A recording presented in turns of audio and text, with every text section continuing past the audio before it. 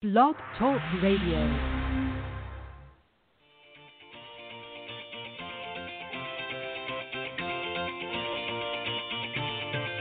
Good evening and welcome to Golf Talk Live. I'm your host, Ted Odorico, broadcasting live every Thursday, 6 to 8 p.m. Central from Panama City Beach, Florida, home of the world's most beautiful beaches. I want to take this opportunity to thank everyone for joining me on my weekly broadcast. Every week, I'll feature some of the best instructors, coaches, authors, and entrepreneurs in the golf business today. I begin with a great discussion on Coach's Corner, followed by an insightful interview with my special guest. So let's get started by introducing tonight's Coach's Corner panel.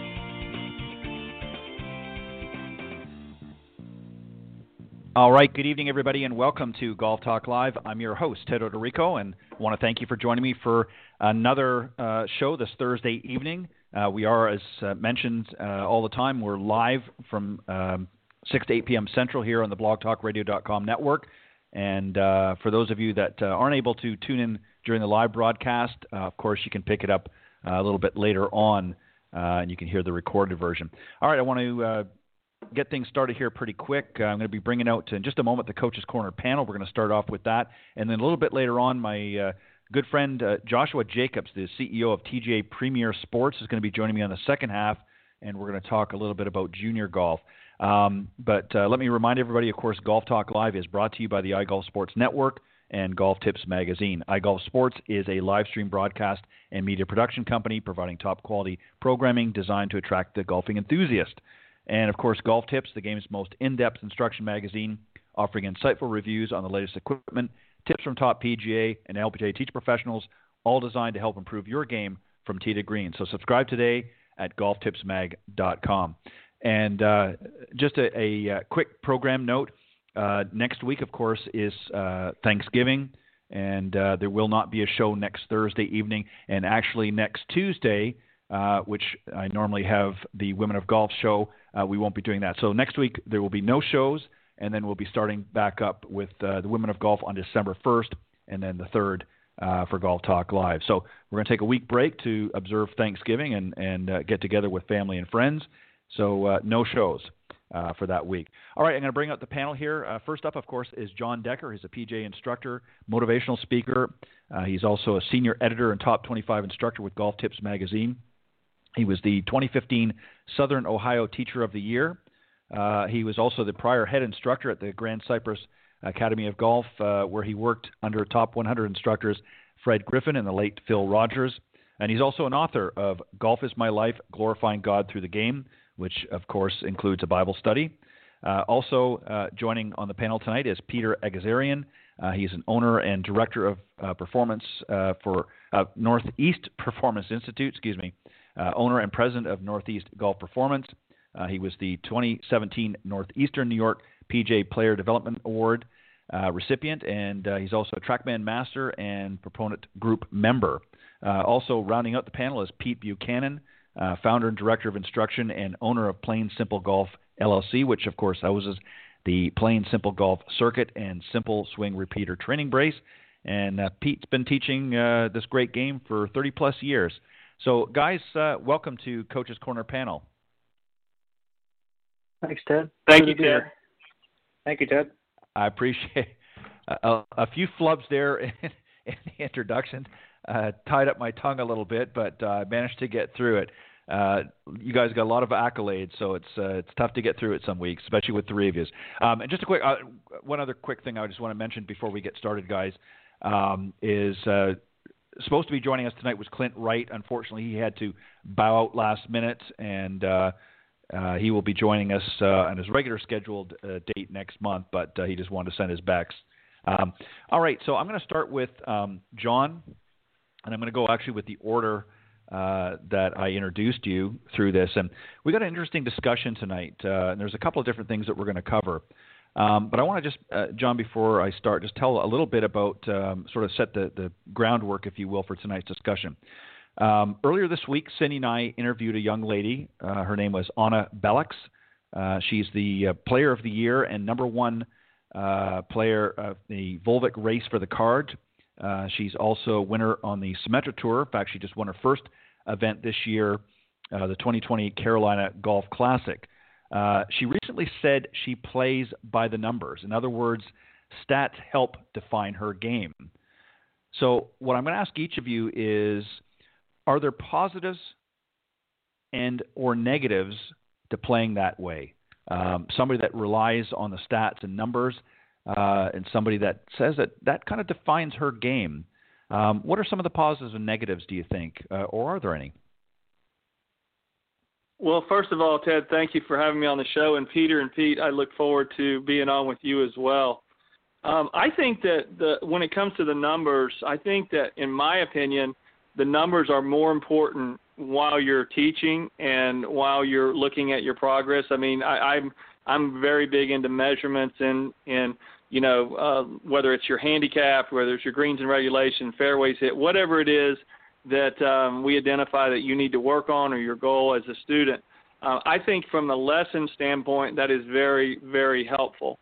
I do not recommend that the average golfer focus on these things during their round of golf. For example, don't be on the fifth hole and look back and say, wow, I've only hit one green in regulation, or I haven't hit any fairways, because, that's something that you should do after the round. And so I try to focus, I want all my students, and I think we will all agree, I think everyone on the panel, that you're going to do much better hitting a shot if you're focusing on the shot or your task at hand than if you're focusing on your stats. So I understand her comment, but if she's focusing on that during the round, in my opinion, that's probably not the best use of her time. But who am I to say that, tell anyone, at that level, if it works for her, that's fine. I think for the average golfer, that is detrimental. But I do believe that when your round is over, whatever stats and measurements that you're observing and really focusing on, for me, I always believe in fairways, greens in regulation, putts, up and down percentage, bunker, up and down percentage. Those are the big ones I look at. And then you can start getting into, if you really want to break it down into carry distance and driving distance and all those things, that's where you get into the launch monitor work and stuff. So stats are important. Ultimately, though, the only stat that really matters is your score. And so if it helps you to shoot a lower score, I think it's great. But for the average golfer, focus on the shot at hand and look for the stats after the round. Great point. And I think you're right. I think it depends on the individual player. Peter, I'm going to Peter Agazarian first. I think really what she was really trying to define here was not so much that she was getting caught up in the numbers, but she's a very analytical person. So for her, as an example, if she typically two putts on most greens at worst and suddenly finds herself maybe three putting a couple of greens, she knows based on her memory of stats that she has put together over her season that there's an issue here. Same thing with her chipping and pitching in different areas of her game.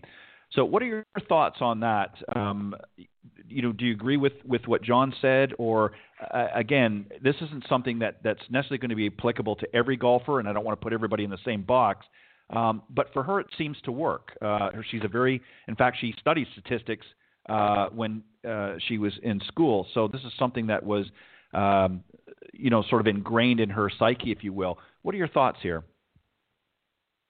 Yeah, I definitely think every golfer is different, especially at that level, and that's what she identifies with, and that's what helps her perform well, and that's what, she should embrace for her particular background, her education, her mindset. But it sounds like from what you're saying, Ted, and I agree, with a lot of what Jonathan's saying, but it sounds like to me that she's just using it as a guide to, give attention where it needs to be given for a game. If something needs development, then like you're saying, maybe the putts are off, maybe she needs to work on her putting.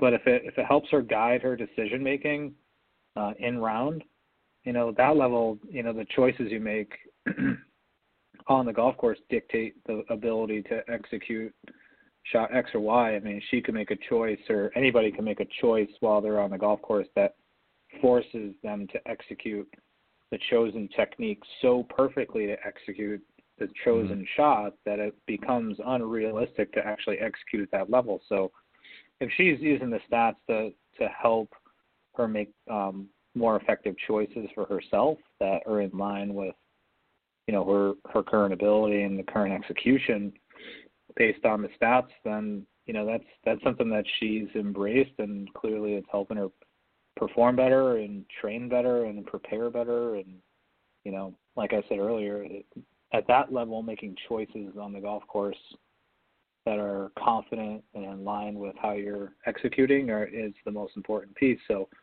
for someone like her, someone that has that kind of analytical background, that little analytical mindset, I'm always there to embrace that, provide the tools necessary, and then, help them understand how they can work within that framework better and more effectively. Also, some great points, Peter. Thank you. Pete, let me just, and I want to get your thoughts on this as well. And the reason why I'm sort of going to all three for this is because, again, obviously we all have different opinions in that. But so far, John and Peter have raised some very interesting points, some similarities, but also some differences as well.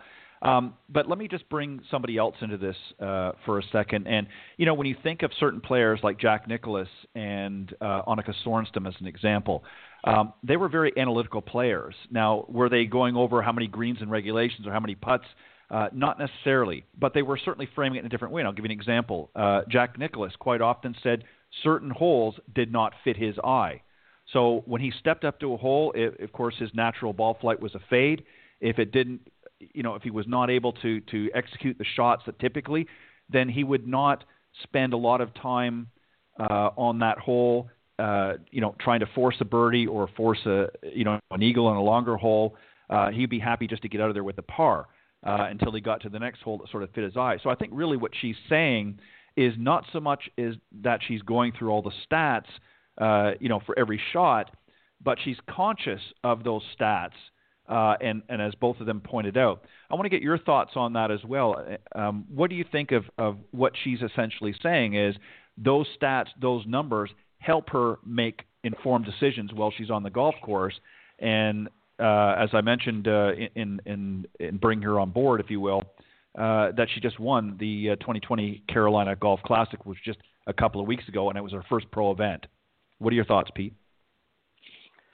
Well, I totally agree with what she's doing. I just went through an exercise today where, I'm one of the assistant coaches for the University of Missouri women's team, and we had Zoom meetings. So I had the Zoom meeting, and the coaches were with the players, but we went over their stats for the fall season. And it's really, really unique to see how those stats break down their game to where their strengths and weaknesses are and the types of shots and things that they have to work on. For example, from 120 to 100 to 120, 120, 150, 150, 170 yards. What are their percentages of greens hits with those lengths?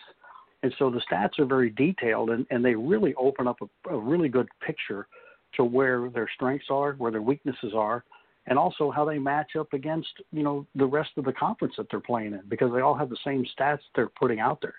It's really a cool thing for them to use, and really neat for us to see how we can look at those individual stats from what they're doing on their overall game and then put forth a practice plan to get them to improve the areas where they're not as strong and continue to improve the ones that they are. So, yeah, I think, it's a great tool for them to use, and, definitely looking at those stats and embracing what they tell them, but then most importantly, being able to go out and practice to take, those areas that need some assistance and really work on them to improve their overall score. So, yeah, I think that's, to me, that's exactly what she's using it for.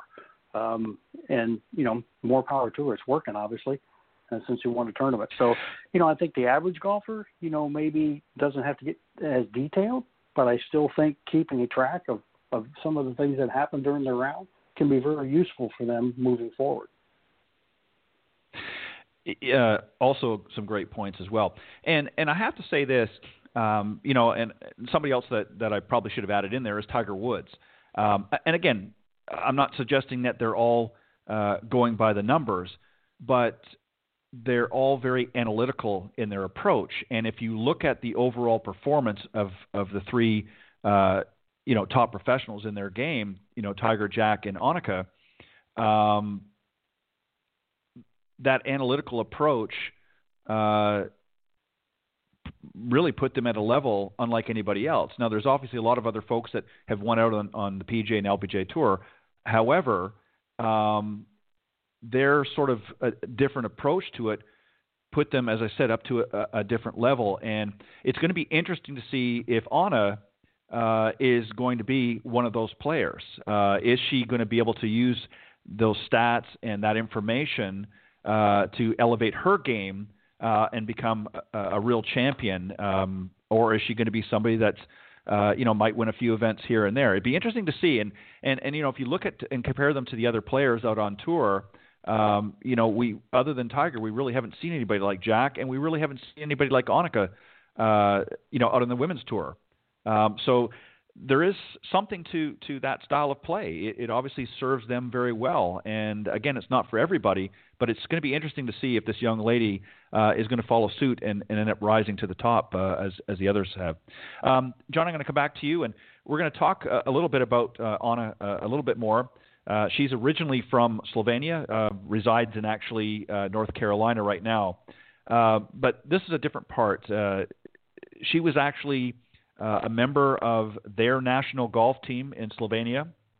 Other players from Korea, Sweden, Spain, Italy, and many other countries also played on a national golf team. Many of those players went on to win professional events. Do you think the U.S. would benefit from creating a similar national golf program here? And if yes, why? And if not, why not? Or if no, why not? Excuse me. That was for John, sorry. Oh, John, I think no, John's, I'm sorry. John, my apologies, John, you got dropped. Can you hear me? John, you back? Yeah, I can now. Sorry, yeah, you were dropped. Did you hear the question? Or do yeah, I heard the question. I was talking. I didn't know that. I could hear you fine. Okay. So go ahead. Okay. It's interesting because with the Ryder Cup, one of the things they've always said is that the Europeans, they gel together because these guys would tours not as nice as the PGA Tour, so they would drive around together and they would stay in the same hotels and they would stay in the same houses, and they had this camaraderie that kind of lent itself to team atmosphere. And I think that's I love that about the European game, and the European Tour I think is very fun to watch. I really enjoy watching European Tour players. I don't think it's conducive in the United States because of the size of the United States. I think that I would find it hard to see someone from Florida and California and all the different parts. All the great players come from all different parts of the country. I don't know if it would do as well. And now that we have the AJGA and all the tours that the U.S. kids tours, and then the AJGA and then they go up to college. I think college is the first time that really most young Americans get that team atmosphere. I'm not saying there's anything that is wrong with that. I definitely think, in my opinion, the thing that's coming up now is that, with the Olympics and having golf in the Olympics, I think is fantastic. I would love to see it get to where the Olympics in golf does not use the professionals and lets the amateurs play, and I think that would kind of lend in what you're talking about. But I understand why when they brought Olympic golf on, they wanted to to get it going, and so bringing the PGA Tour players in, I can see why they do that. But after a while, that's going to lose its luster, I think, because if Tiger does it, that's great, but it's going to lose its luster because it's just going to end up being another event that I don't need to watch the Olympics to watch these guys play against each other when I can watch them play on the PGA Tour. So in my opinion, that would be great to see for amateur golf, and I think that would be beneficial. But I don't ever see it being as predominant as it is in other countries in the United States. That's just my opinion. I may be wrong on that, but I think that I think there's enough outlets out there right now with the tours where they're getting that kind of exposure, and they're groomed at such a young age now that most families are going to go that route. Some interesting points, and I agree with it in part. But Peter, I wonder though if having a national golf team would benefit maybe more so some of those that typically don't have the same accessibility in golf that others do. Giving junior players who typically can't play an opportunity. One of the interesting things with speaking with especially some of the young ladies off of the Symetra Tour who have gone through, and that's why I mentioned some of the other countries, who have played on a national golf team, it's essentially where they got their start in some sort of a higher caliber, if you will. Now, I know there's a lot of great junior programs, as John pointed out, and a lot of different programs in the U.S., but what do you think about having a national golf team or teams, even if you were to split it up, here in the U.S.? Do you think it would be conducive to golf in general? Or as John suggested, maybe because we have a lot of other options already that it may not necessarily be necessary. But I think from an accessibility standpoint, it might work. What do you think? I think it's a great idea. I mean, I think not only should we have a national team, I think we should have state teams that are competitive on a regular basis within their region and then nationally, and then that can feed into, potentially a United States national amateur team and maybe a professional team. I mean, there's really within the structure that is used internationally, the United States is really the only country not to really embrace that. I mean, our neighbors in Canada and Mexico both do it. Mm. The Canadian team's been very successful. The Europeans do it at every level.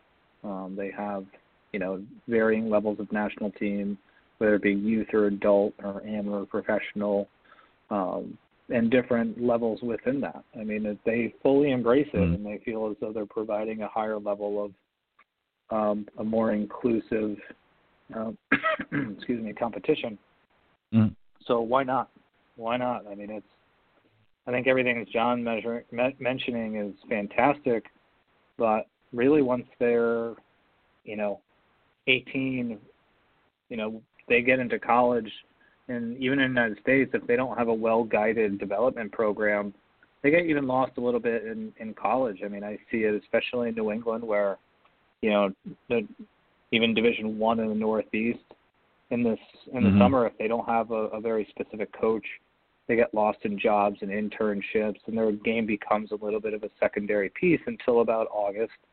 And then they get serious again and work on their game for 3 weeks, and then they get it back in shape. But if they had the ability to be within a team and train with other like-minded people within their state, or if they happen to be performing at a really high level at the national level, it could really change the culture. And we do that. I mean, we have programming for every level that they work with like-minded people, and they train together. If they're not friends already, they become friends. And they don't have to be competitive. These are recreational players that all are like-minded in the sense that they want to improve.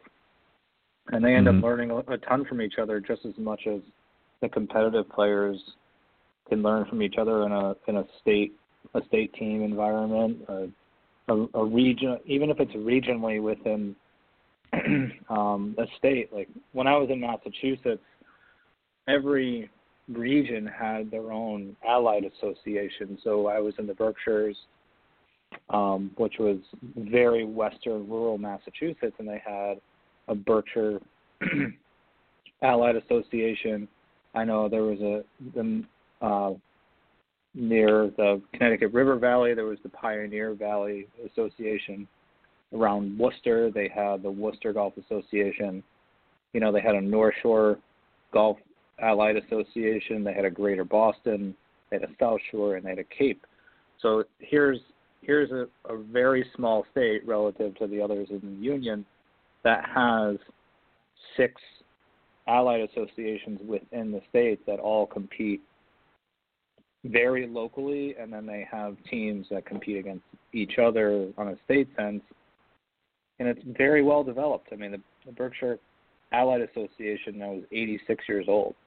It's not like it's a new thing. And I think at some point they embraced what other countries were doing, and they've kept it going. So, I mean, it's a long-winded answer of absolutely, and the more the merrier. Yeah, I have to agree with you on that, Peter.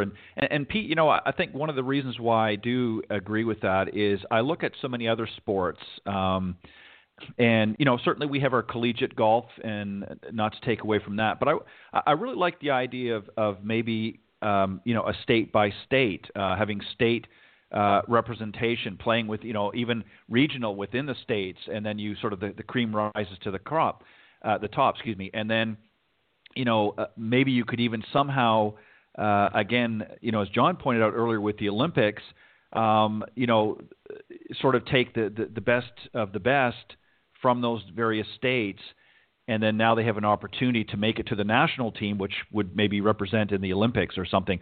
What do you think on this? Do you agree, you know, more with John's idea that there's so much product out there right now that a national golf team or national teams, if you will, may not necessarily be something that would be conducive here in the United States? Or do you lean a little bit more with Peter's way of thinking, and that is, you know, the more the merrier, and let's maybe even bring it to a regional or even a state level as well? What are your thoughts?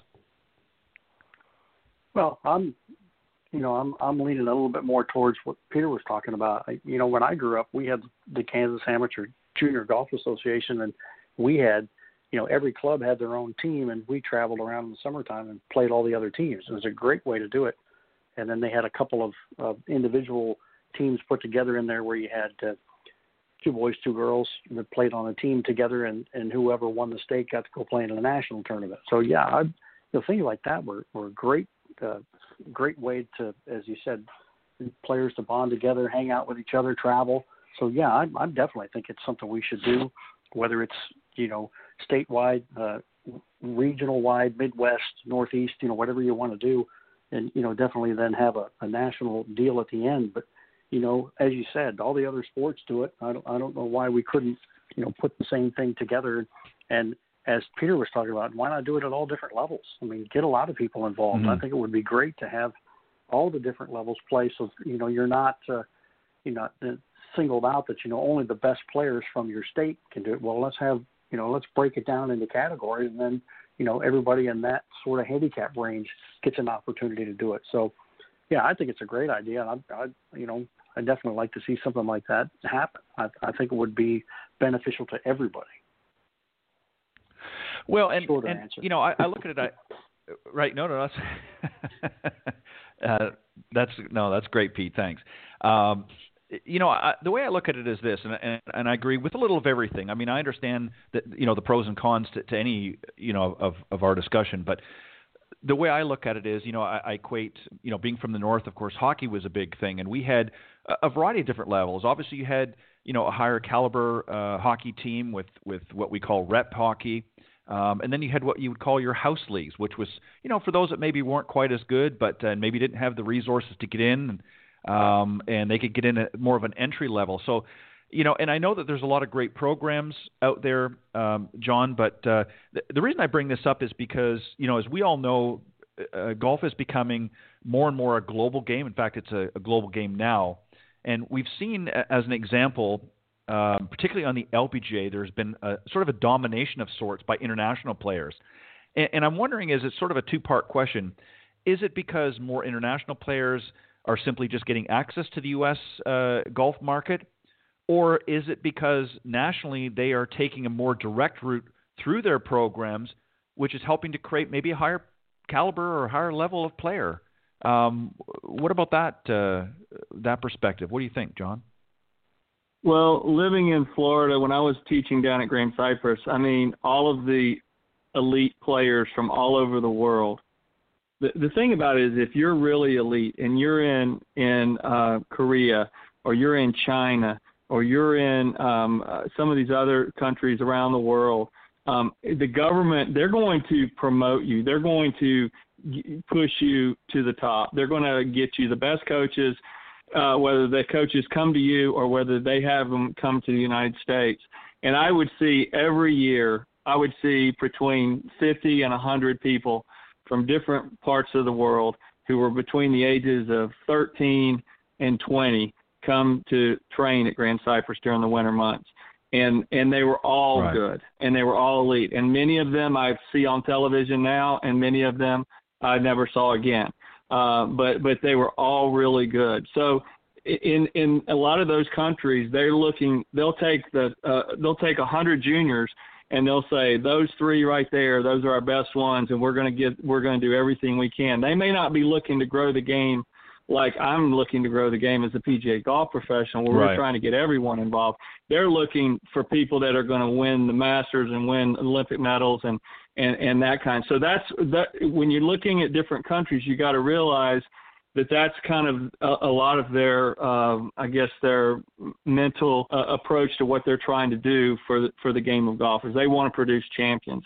And in the United States, we want to produce champions as well. But I look at the PGA of America. We have the Junior League. I mean, the Junior League is a great way for kids to get started. We have so many great ways that young people can get into the game.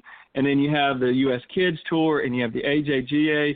And the reason I was a little bit hesitant on what you were saying is because I know what college coaches are looking for. They're looking for your AJGA rankings. And if you go to a 15 or 16-year-old kid and say, well, you can go and play with this, this group, and you can go travel around. The college coaches, that's not going to catch their attention because they want to see you playing individually, and they want to see how you're doing. And most kids who are really good want to play college golf. Not all of them, but most of them do. So that was why I was leaning towards that. Now, as far as the state levels goes, I have a team here in Ohio that I've worked with for years, and they won the state 3 years in a row, the women's team. And now they've competed in Pinehurst. Now they have it. So if you're the state champion from Ohio, you go to Pinehurst and you play the state champions from all the different states. And so I think that what you're talking about is a part of that. I think that from the high school levels and the college levels, you get that. I just think that in the United States that I see the way kids train and the way kids want, and it's about, golf is ultimately an individual sport. And so that's what the college recruiters are looking for, and that's really what I see. If you're looking to grow the game at the grassroots level and just get people involved, then I think what you're talking about is a great idea.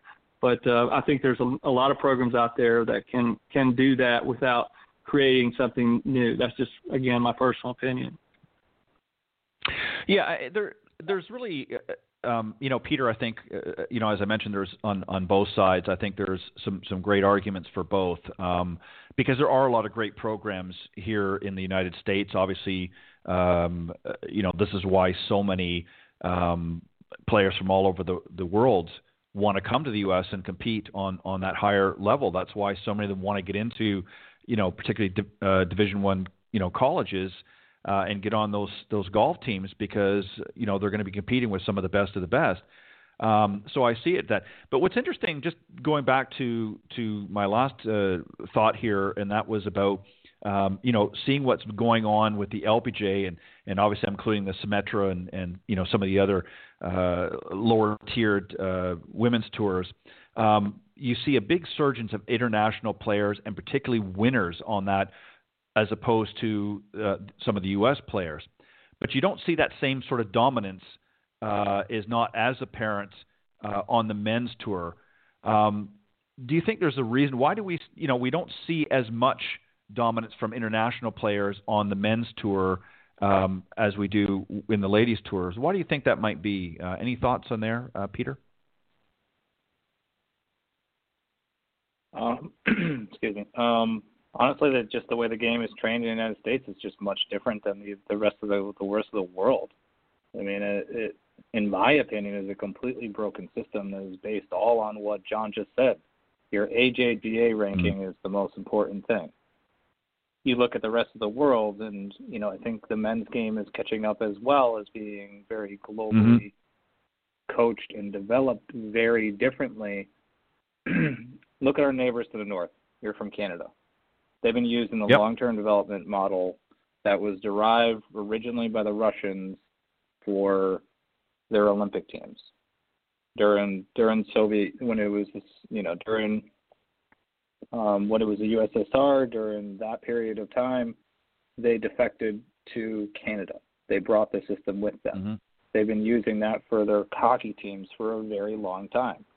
Then they developed, Henry Button and a group of golf people started instilling that in the national golf team. They've been using that for a long time. It's just in the past 2 years that the PGA has embraced that long-term development model that was established a very long time ago by the Russians to employ it into golf. So it's, in my opinion, a completely broken system that is based on the end result, performance only, and focuses nothing on long-term development and the well-being of the person. So I see too many people, especially at the college ranks, that hate golf. They see it as a job. They can't wait for it to be over. And you have 99.99% of them that are not going to play professionally. So why are you not developing the entire person, the entire child, and helping them appreciate the game of golf as an avenue and developing sound techniques? You're developing athletes. You're developing people. You're not developing a product. You're not developing a mechanism to get where they want to go. It's not an end game. It's a development piece. They see it as especially a lifetime endeavor. So I think it's the way the things have become, especially at the youth end, is only made for burnout. And when I'm working with younger players, you have to look at their goals. You have to look at their ability. You have to look at their support system. You have to look at what's going to be best for the child and the long-term enjoyment of their game. I mean, there's plenty of when I was working with college players, on the college team. This is Division III level. Most of them couldn't wait for it to be over, and they look at me and they said, "Coach, I've been playing competitive golf since I was 7 years old. I cannot wait for this to be over, and I don't think I'll play golf again." And that was half of them. Yeah. And that's Division III level. Yeah. I mean, you look at, and these are all, American kids that have been in a system where, it's all about how many tournaments they could play, what their priority status was, where they were on junior scoreboard, and that no one really cared about them. So, you're looking at international, especially youth development, including national teams, including much different structures as far as development goes, especially at the female side, being the reason why it's so much more dominant. Yes, they might specialize, especially in the Asian countries. They specialize early. They want to get as much results right away, and then they're usually can be done playing by the time they're 30, but that's their choice.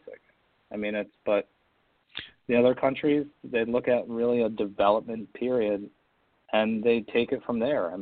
I think what we do is just completely broken. That's a really interesting thought, Peter, because there is a lot of truth to what you said, and Pete, I want to bring you in on this as well.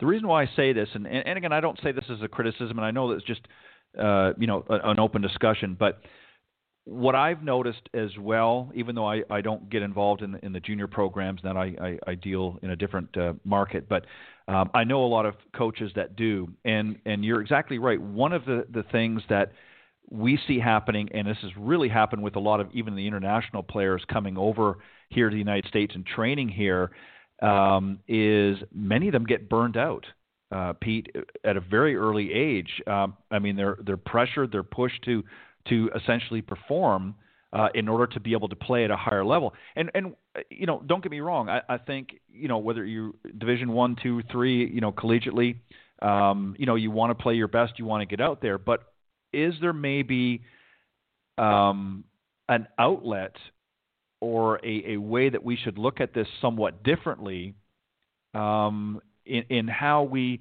introduce people to the game? And I guess that's really what I'm asking is here. nothing wrong if you have aspirations of playing collegiately or beyond.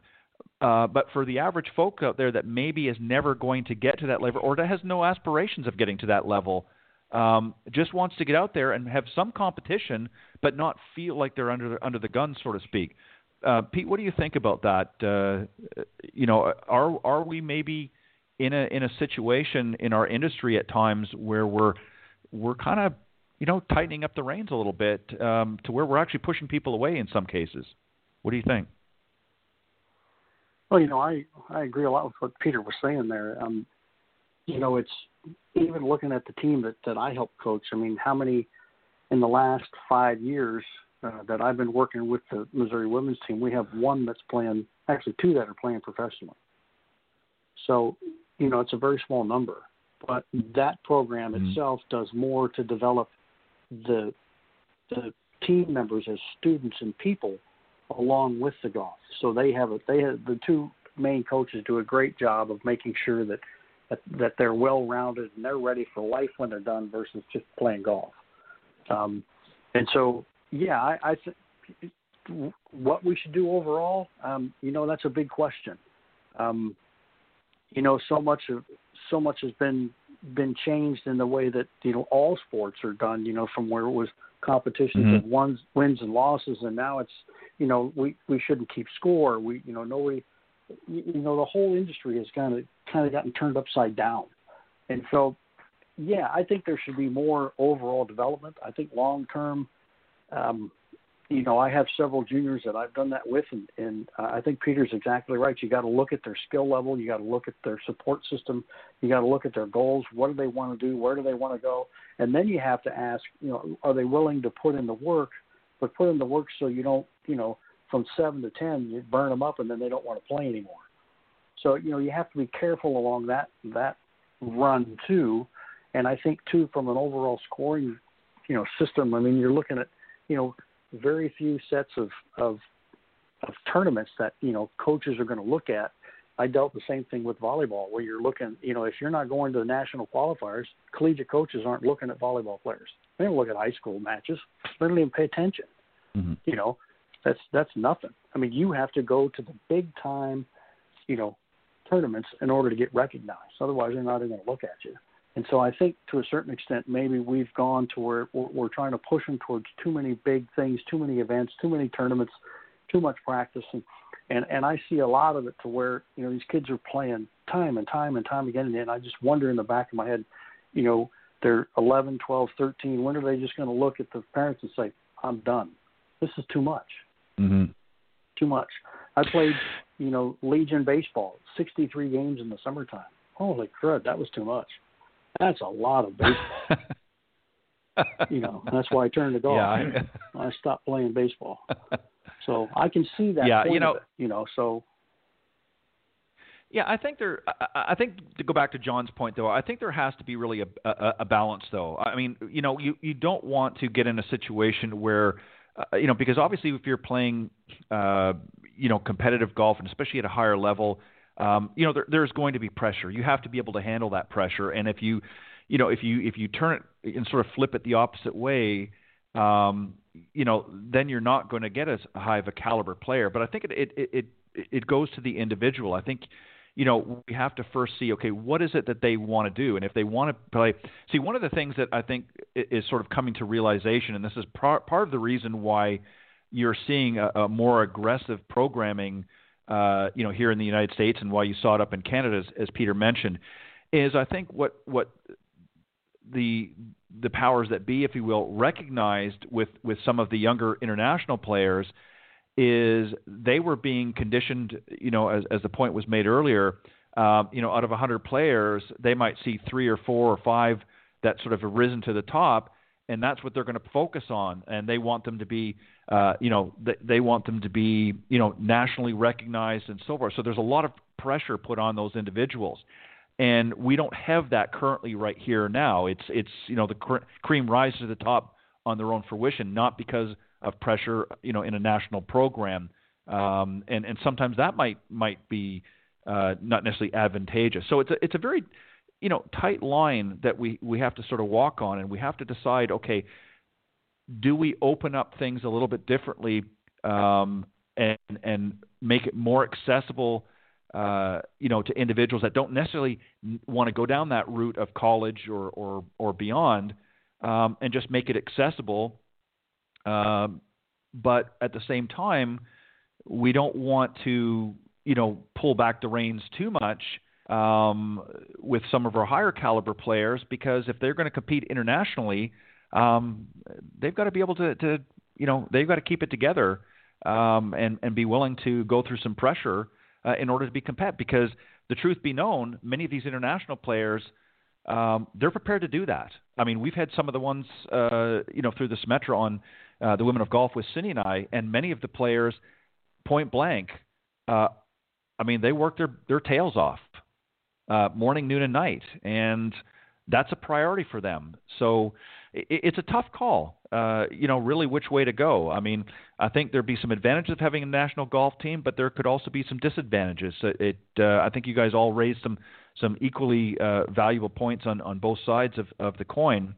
I look at it this way: as I think overall, I think that we have to find a system that will work and open the door for everybody. I think it's about accessibility, and I think, unfortunately, sometimes some of the avenues that we currently have available are not necessarily available to everybody, even though they can still have that opportunity. It's just not realistic. And that's why I mentioned earlier, in hockey as an example, we had things like house leagues and that were more entry level, and for those players that maybe didn't have a real high caliber game but still wanted to get out there and have some fun. So there's a lot of different opportunities, I think, for everybody. But interesting discussion. I think everybody brought some great points to tonight's panel discussion, and I appreciate it very much. And actually had a couple more questions, but they were kind of answered throughout the evening, so I will skip past those. But great discussion, guys. I appreciate it very much. So as always, I'm going to give each of you an opportunity to share with the listeners if they want to reach out to you, and the best way to do that. And we'll go in order again. John, if you want to start off. Well, first of all, Ted, I want to wish everyone out there, all the listeners, a happy Thanksgiving. And Peter and Pete, I really enjoyed tonight's discussion.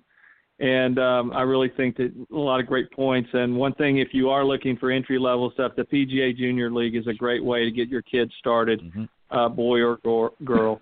It's a great way to get them started. But if you want to follow me, I'm working with Golf Tips Magazine, and my Fairways to Heaven feature is out each month with that, or each bi-monthly with that. So I'm real excited about that. And Ted, again, thank you for letting me do that.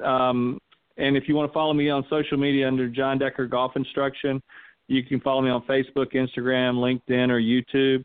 My book, Golf is My Life, Glorifying God Through the Game, is sold on Amazon, Barnes & Noble, and Walmart.com. But thanks again. Perfect. Appreciate it. Peter, go ahead. Best way for the folks if they want to reach out.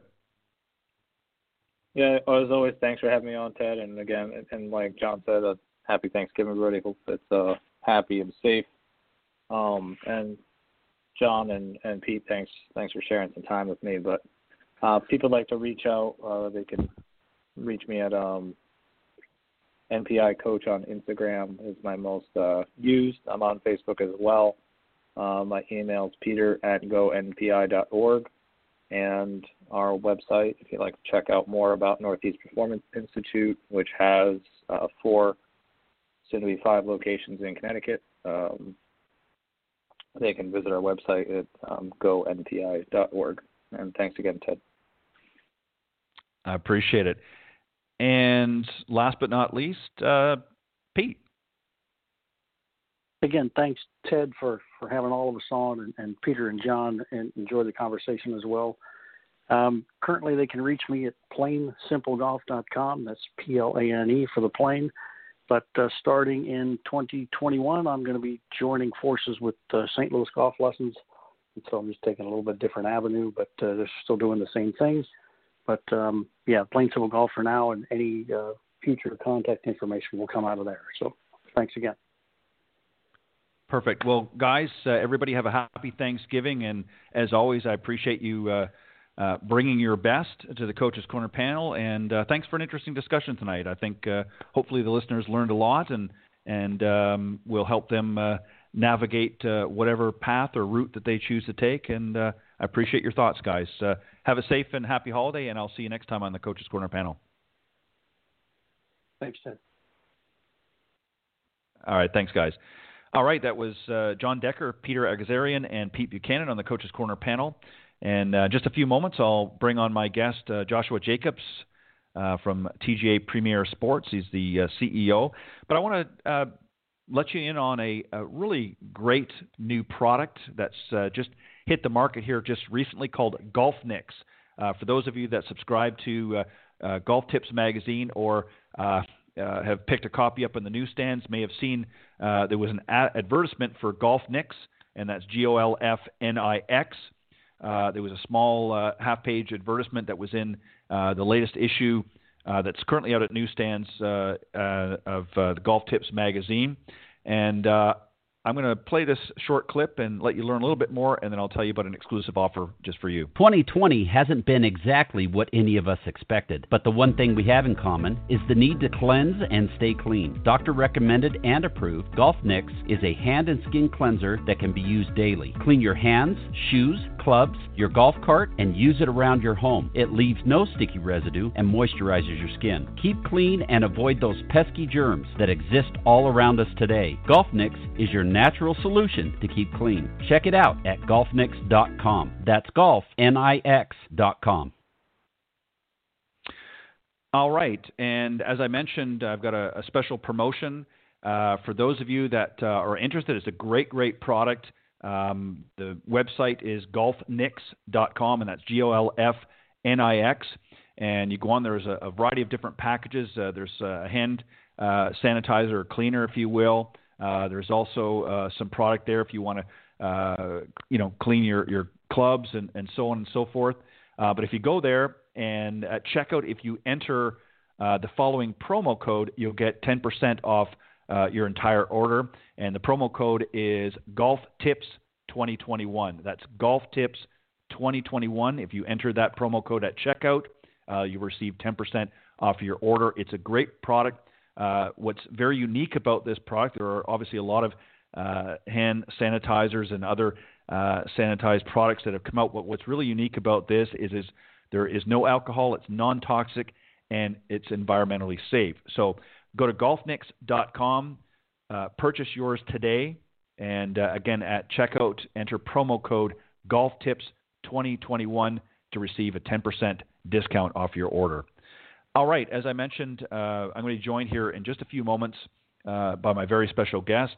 But before I bring him out, let me also remind everybody that we are live every Thursday evening from 6 to 8 p.m. Central here on the blogtalkradio.com network. You can find us by going to blogtalkradio.com/Golf Talk Live. And as I said, we're live on Thursday evenings. But for some reason, if you're not able to join us, if you go to that link and scroll down to the on-demand section after each of the episodes, the programs are auto-recorded, so you can listen to the recorded version in its entirety. And if you've missed an episode, you can go back and check out some of the earlier broadcasts as well. You can also find us, for those of you that subscribe to Morning Read. I'm sure you're all familiar with that if you follow golf at all.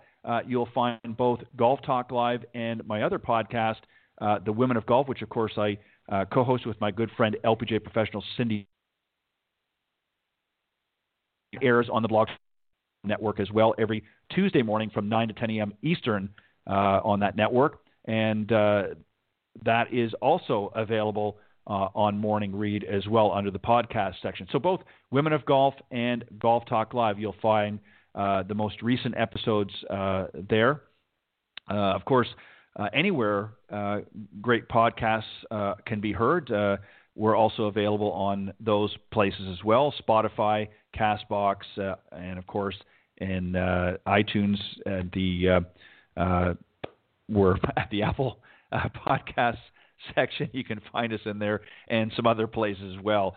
And you'll hear more of that at the end of the program and the outtakes. But anyway, so lots of great places to pick up the show.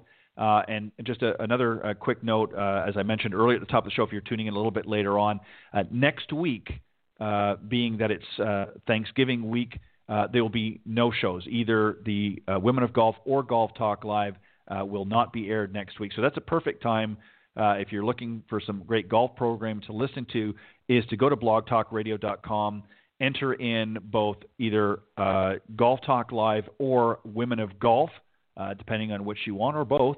And you can go to the on-demand sections in both of those categories, and you can listen to some of the earlier broadcasts, including this week. So check it out. Be sure to save it as a favorite. You'll get notification if you follow along. If you go to the main page and you click on add it as a favorite, you'll actually get notifications in your inbox of upcoming shows and that. So it's a great way to do that. But as I said, if you're a subscriber to Morning Read, you can check us out there as well. All right, my very special guest, I'm going to tell you a little bit about him, and then as soon as he comes on board, I will bring him on. I'm just waiting for him. But as I mentioned at the top of the show, Joshua Jacobs, the CEO of TGA Premier Sports, he is joining me this evening. He is been doing this for quite some time.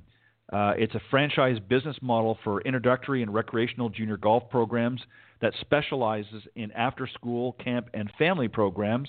TGA is in 32 states, and over 900,000 students have registered for its programs. Joshua's been named by Golf Magazine as one of the top 40 most influential people in golf under 40, and recognized as one of golf's innovators by Golf Inc. He is currently a consultant with the PGA of America, working on the PGA Family Cup Initiative. He graduated from Emory University with a degree in economics and business and a minor in history, and also where he played varsity golf and club tennis. So he specializes in junior golf, and that was why, if you hadn't noticed, why I had some discussion about junior golf in our earlier Coach's Corner panel. So when Joshua comes on, we will bring him on and continue that segment. Also, let me remind everybody, too, about Golf Tips Magazine. If you're not a subscriber, a great way to, if you want to gift a subscription, you can go to golftipsmag.com. That's golftipsmag.com.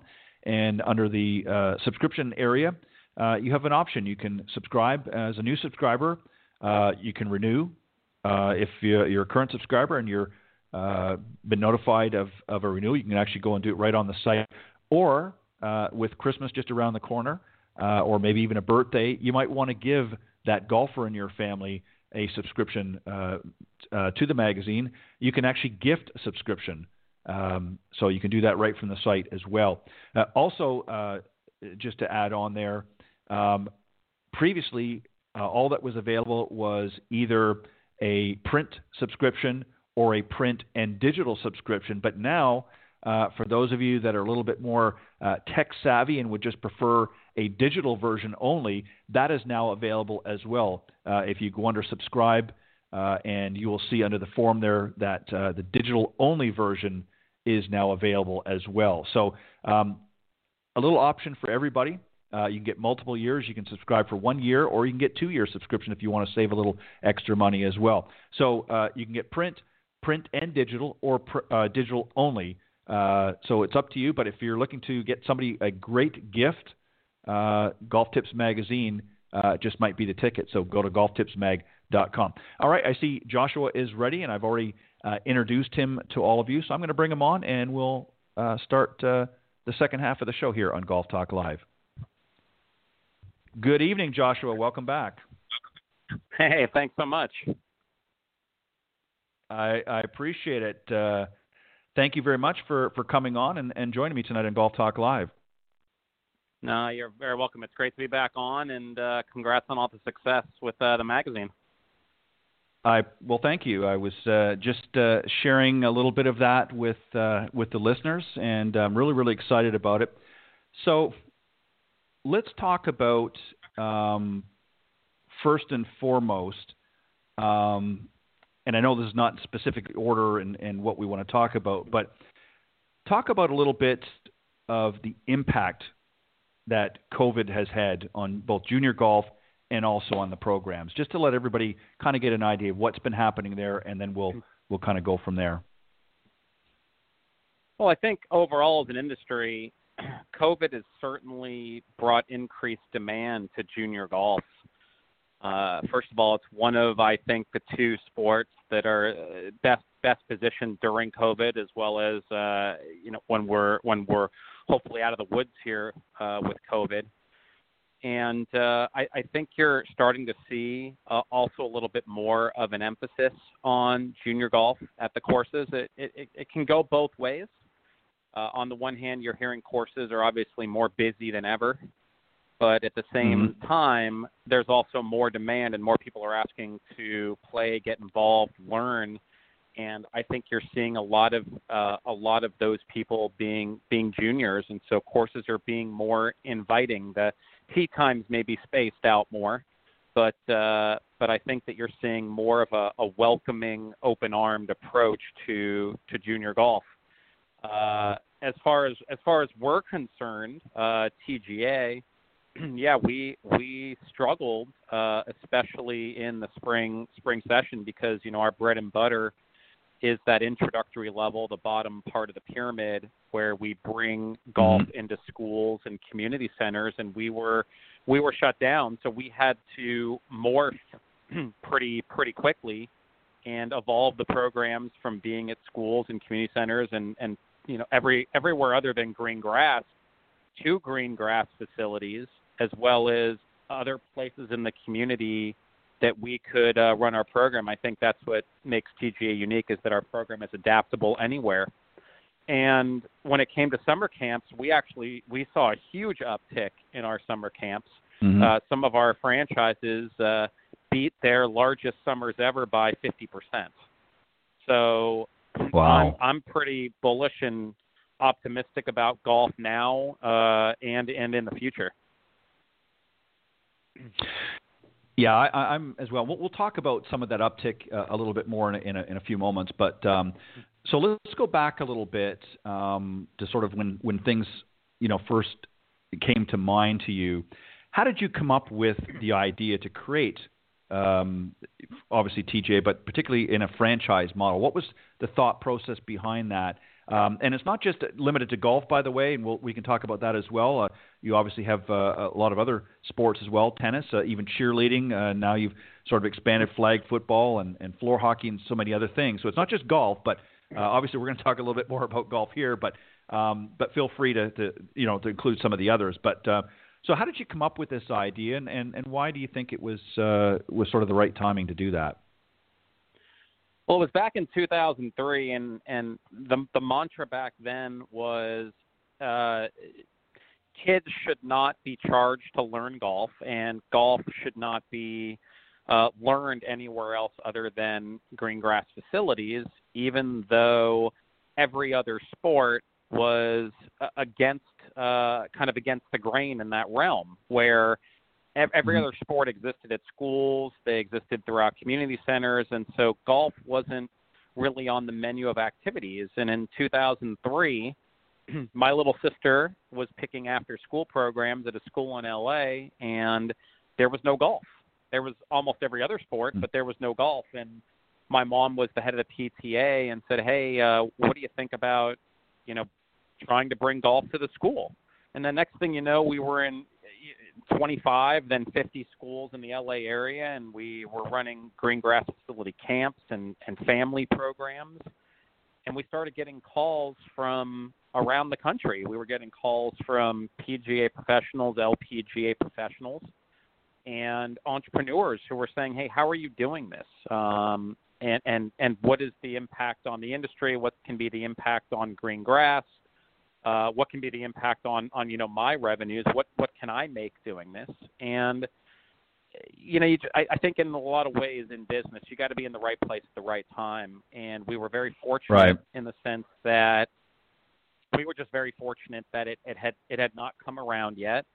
And we evolved our curriculum from a single level to a multiple level, to adding in education components and character development and life lessons. And we were the first group to add STEAM. And my mentors pretty much said, hey, look, I think you've got something here because it's not being done really anywhere, and people are calling you up asking for it, so this is kind of screaming for a franchise opportunity. And just as you had mentioned, we did morph into other sports. We franchised first golf in 2007, and then we did tennis in 2012, and we've added team sports in 2017, but golf and tennis still remain 96% of the business. The model is truly special and unique for individualistic sports. So the team sports were more to complement, but, golf has always been the catalyst. It's been the passion, and that's really where our heart lies. Yeah, let me just for the listeners just kind of give them a little bit of the numbers if you don't mind. So the TGA franchises can literally be found in more than 77 markets across 32 states, as well as internationally in Canada, as you mentioned. And its continued growth has impacted more, as I mentioned before you came on, more than 900,000 youth, and made these sports available to 1.75 million families through its education-based programs, and of course the TJ Sports Foundation, which provides access for all children and promotes the physical, educational, social, and character-building elements of these sports. And you guys are on target, as I understand, to register its 1 millionth student by 2021. Would that be pretty accurate? we were actually on pace to do it this fall, and COVID unfortunately intervened. So we've pretty much had to push that back almost 9 months. So we think we'll probably get it at the end of the next summer, but that's the way the ball bounces, right? Yeah, and obviously, we'll talk about in a moment some, as you started out earlier, about some of the uptick that golf has seen. But I want to ask you, because what's really interesting about this is, most people understand what a franchise is, but maybe explain a little bit about how the model works for somebody that's interested in a TGA franchise. How does it work for the owner? And how do they, what do they do, and how are they bringing golf to the kids? So the model works, and we've created a turnkey business solution to bring golf into public and private schools, mainly elementary, some pre-K, some middle school, but really our sweet spot is that elementary age. So we provide all the tools, all the support, sales, marketing, HR, and admin to programs, partner with those locations, execute the programs, market them to the base, market them within the school. We've got an entire back-end CRM, CMS system to communicate with the customers, and then from there, you are looking for partnerships within your community at local golf courses to run more recreational programs, camps, clinics, maybe some leagues, some family events, because obviously once you get a kid involved in the sport, a junior golfer, it certainly opens up the door for you to communicate with their parents, with the adults. So during this time, families are looking for activities to do together, and the adults certainly want to spend time with the children. So we're seeing more and more of those programs. But it runs the gamut, everything from training coaches to hiring them, onboarding them, retaining them, to the curriculums. Everything is basically there for you. What I like to say is, we're going to build the house, we're going to put up the walls, but ultimately you're going to decorate the walls with your personality, with what your hopes and dreams are, with running your own business and being your own boss and caring about golf in your community. So it's flexible, and how we're bringing golf to the kids, it's accessible. It's breaking down barriers of entry into the sport. It's breaking down the transportation barrier. It's getting clubs in these kids' hands. It's creating the passion, whether it's for the kids or the entire family. And, that to me is what the golf industry has always struggled with. It's always struggled with customer acquisition. Golf does an amazing job at retaining their customers. And COVID actually, I think, has helped with the customer acquisition challenge that the golf industry has faced. So for us, we're kind of solving that and bringing it to the kids by literally bringing programs to where the kids are.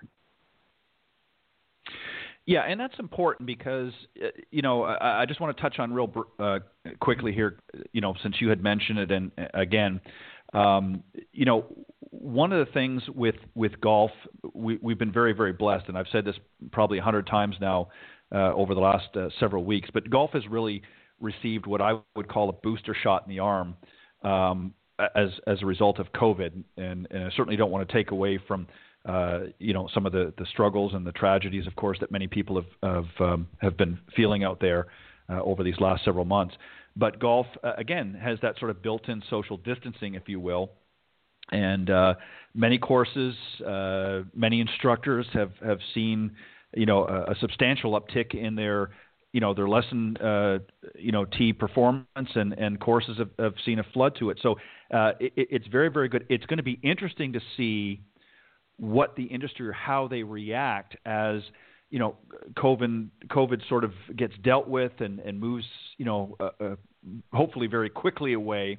It's going to be interesting to see what happens then. All of these new people that have come in, are they going to stick around, or are they going to go back to something else? And this was just something because they had nothing better to do. So it's going to be interesting to see how they react. So what I want to ask you is this, Joshua, with respect to that. You obviously have developed some very key components in being able to create some successful junior programs. You've had a crop of new ones, if you will, that have come to the game, through COVID and just wanting to be able to get out, parents wanting to, get access as well. So what is some of the successful key components to your junior program that have helped to make you guys so successful? Well, I think first and foremost, it's our franchise owners. They're the boots on the ground. They're the one stewarding the brand. They're the one who's driving golf, the brand of golf in the community, and creating the new customers. And they all share very similar traits, and that is a little bit of what I mentioned before. They care about golf. Number one, it's their passion. They care about their community. They're self-starters. And they recognize the demand that's there and the uniqueness of what we're doing. So when you put all that stuff together with what we've created in terms of resources, I think that we've got a winning combination. You hit on something before that I wanted to touch upon, and you're 100% correct. Golf had a huge shot in the arm in terms of supply, and what are we going to do to sustain that? It's a big question that everyone's talking about, and knock on wood, the vaccines will do their job, and we'll learn more about this virus, and we'll come through as a society, which I believe.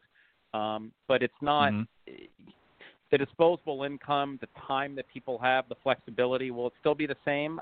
I think that there's going to be an increase from where it was pre-COVID, but I don't know if it's going to be at the levels that it is now. I think it comes down to three elements to sustain the supply, and that is communication, value proposition, and innovation. If we can find a way to consistently communicate with the new golfers and keep them engaged with the sport, I believe that we have a really good chance at sustaining them. Value proposition, that's across the board. Whatever the new golfers are looking at, whether it's equipment or the tee times they're purchasing, the lessons they're purchasing, if they continue to see a high value proposition, then they're going to stick with it because they're vested right now. They by starting to play or play more, they're becoming more vested. All of us as avid golfers know that. And then the last one is innovation. Innovation, I think, especially for that elusive 25 to 45-year-old age group in the sport. If we can innovate and come up with products that can continue to captivate and engage that age group, I think that we're going to be in really good shape. Yeah, I couldn't agree more. I think that's really going to be the key. We all love traditional golf. We all love getting out there and whether walking or driving in the golf cart. But the younger generations coming up, and even up to, as you suggest, up to 45, they're also looking for something different. We had the introduction a few years ago with Topgolf, which was, a big hit with especially the younger generation. It certainly, is not in par with your traditional golf at this point, but I know that they're, Callaway now, of course, has jumped on board, and they've got some big plans, and that's going to be interesting to see what happens moving forward. But they recognized that golf is also an entertainment opportunity as well, and there are others out there as well that are doing different things.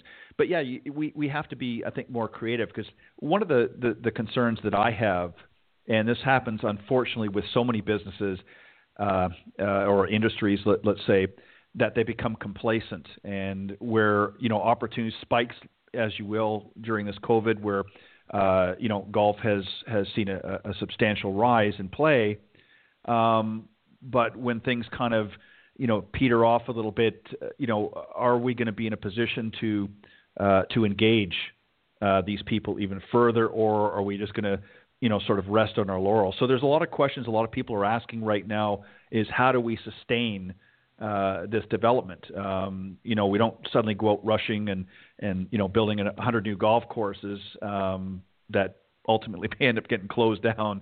So we have to be very careful, and I think, in how we approach this. So one of the things that I really like about what you do, Joshua, is this. Earlier on my program, I had a panel discussion. We talked about junior golf, and one of the things that I really like about what you're doing is you're making it accessible for everybody, whether you're a high caliber junior player or somebody that just wants to kind of start out. It's accessible to everybody and at a very entry level, and where they choose to take it from there is really up to them. So as you see your franchise model developing and growing, there's also going to be challenges as well to keep that fresh and innovative and new. What are some of the challenges, do you think, and what are some of the other opportunities for junior golf that you're able to do through your program? Good question. I think for us, the challenge that we're going to have is the bureaucracies moving forward in safety and COVID. We very much like what you said about golf was already, I don't want to say it was already kind of COVID proof with social distancing. Our programs were very similar. Our curriculum is station-based learning that helps teach kids how to self-regulate, and we had our curriculums were already set up for COVID, and so we were able to translate that curriculum no matter where we had to go to. The challenge for junior golf as a whole is going to be creating a seamless player pathway. There are really three parts to the pyramid for any golfer, but especially with junior golf as these kids are starting, and that's introductory, recreational, and competitive. And obviously the introductory programs are the base of the pyramid. That's the customer acquisition, and from there you're building passion, you're making it fun, and you're getting these kids and their families to that next step, which is recreational. And recreational, predominantly, in my opinion, takes place at golf courses.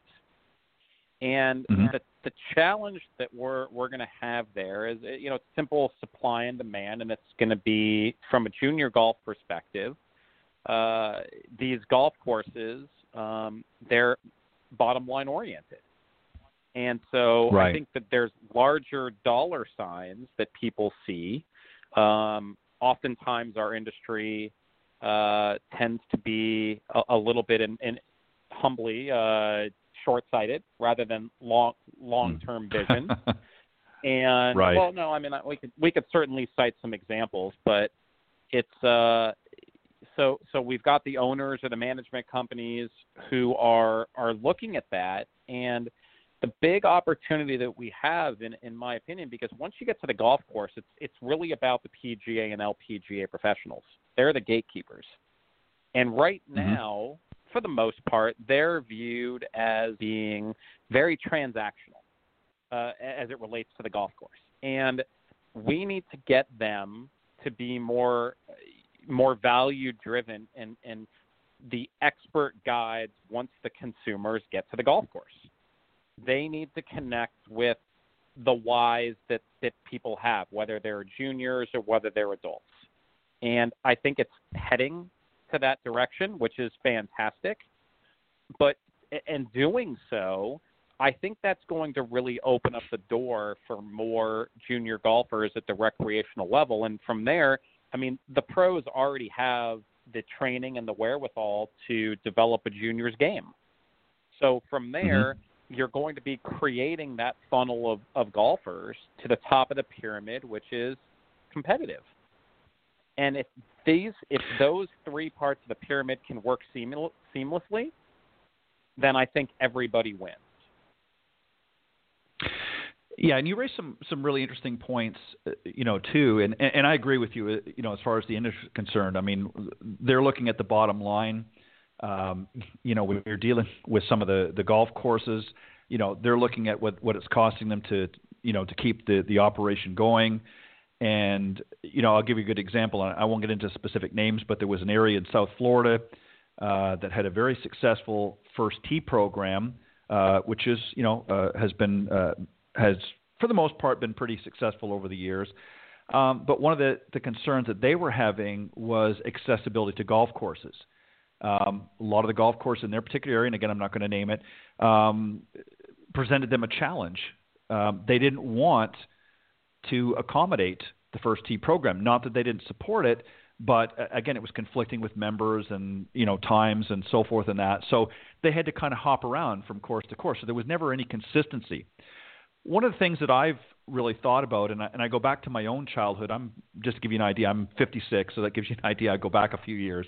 But when I was growing up and learning this game, I played on what we refer to is either an executive or a par 3 course.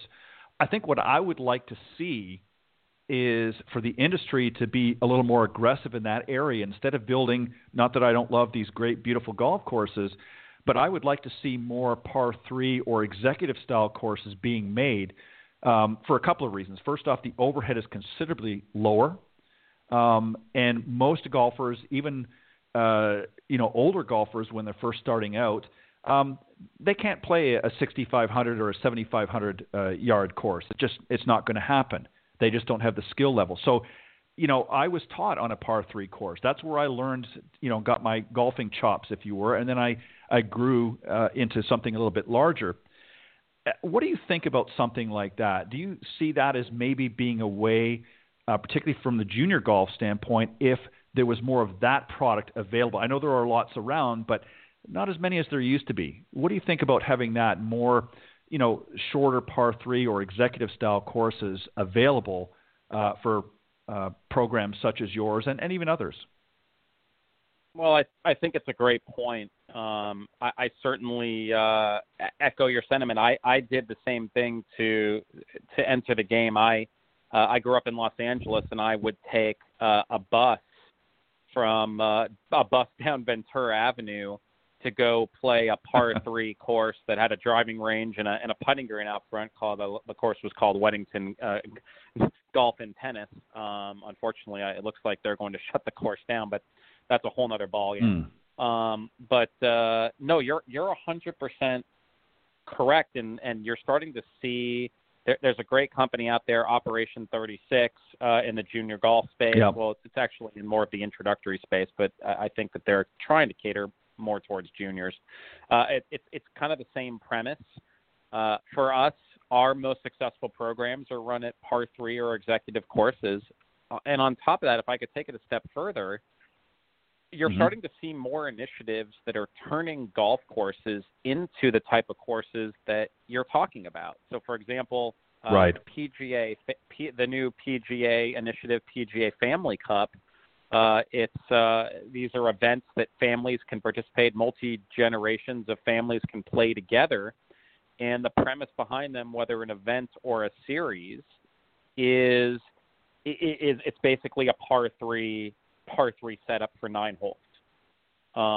And that is ideal for all levels to play together, or for introductory programs to play together.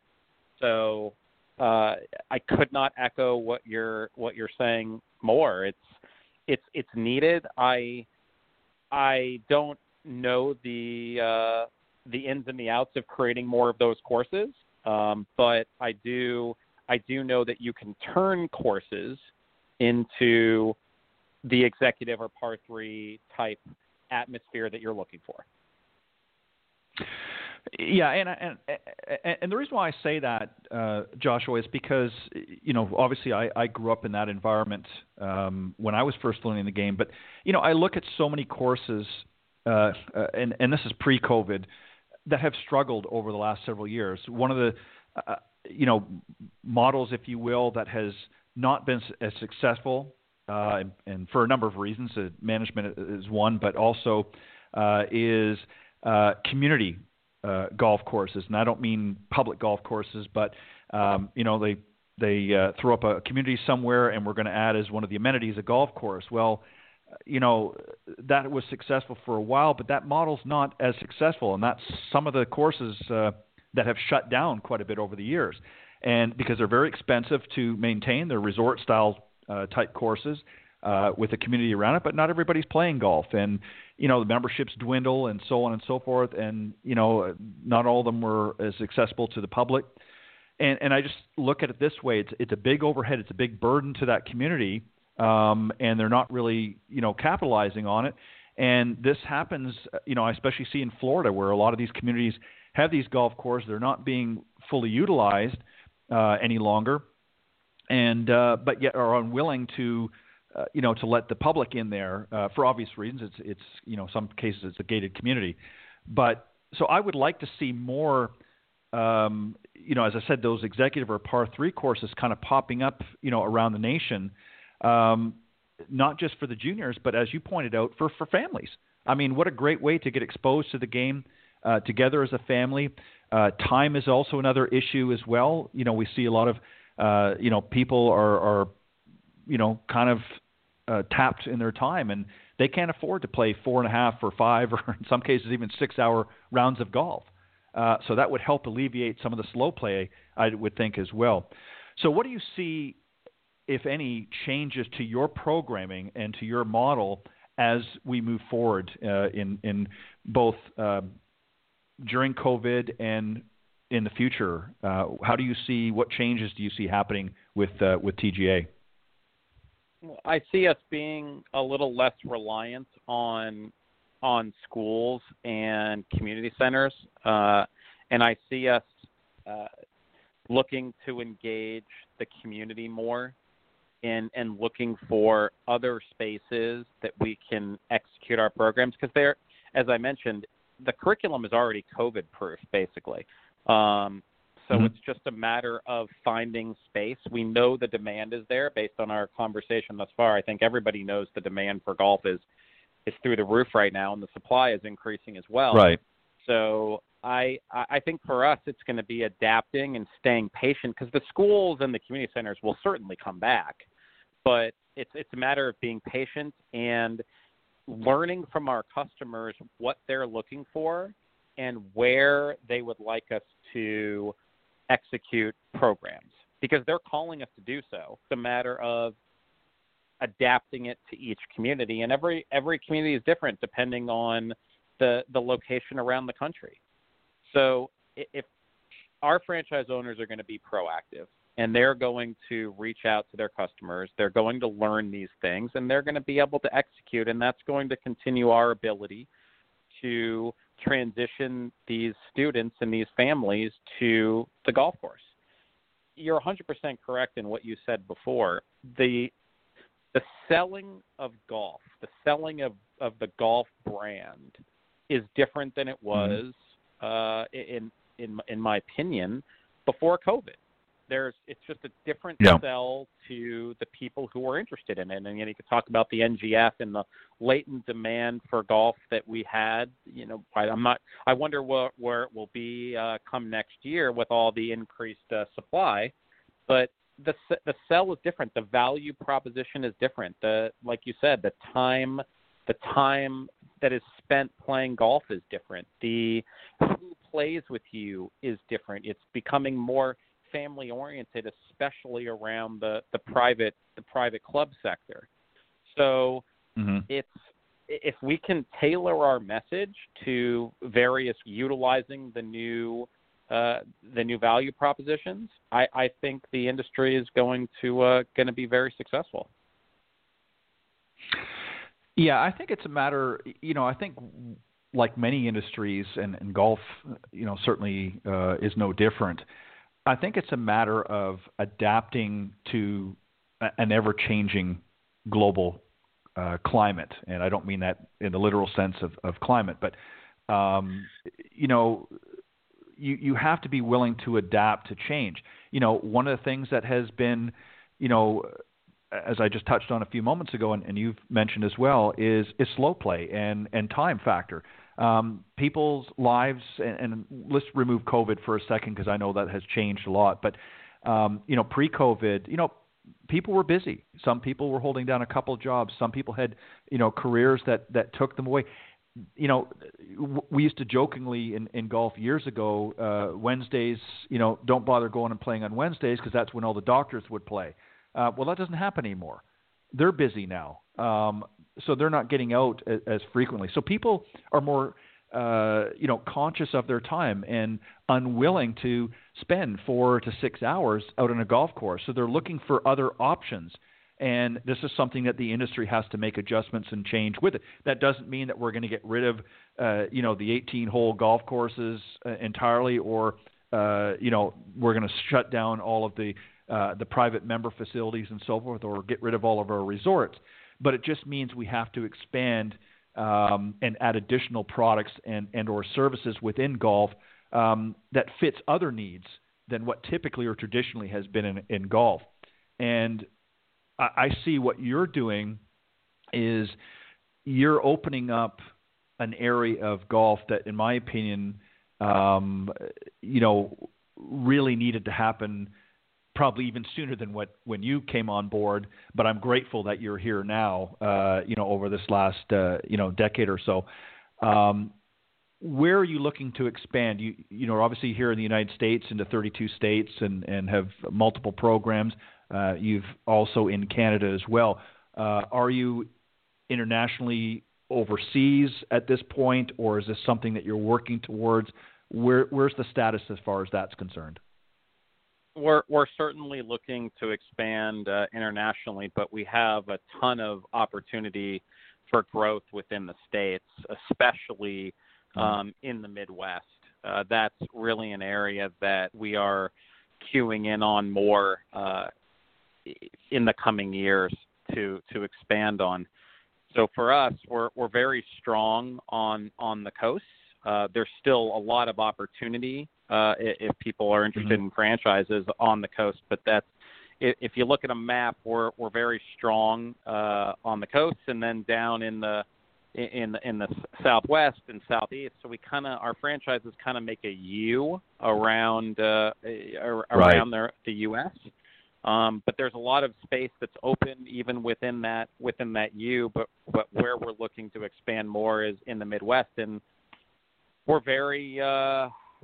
positioned very well for that because we've created our programs to be done indoors or outdoors. So it really doesn't matter what the weather is like during the winter months. We can bring the program indoors. So it's certainly a lot of opportunity for us moving forward.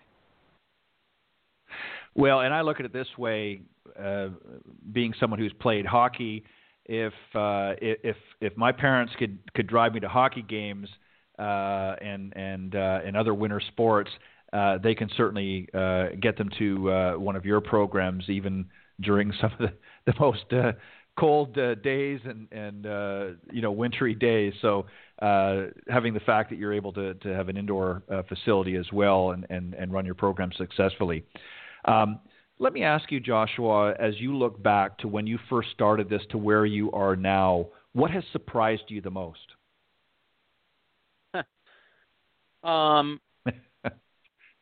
a tough question. What surprised me the most is the interest in well, I think it's more of the uniqueness in what we're doing. It's the eye-opening that people will do when they hear, "Wait, you're bringing golf to schools? How are you doing that?"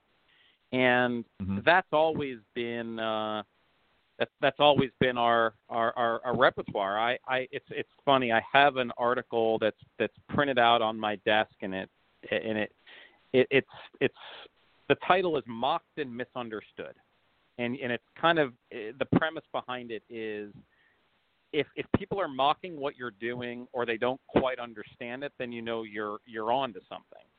And for us, that really tells the story of the last 15 years. At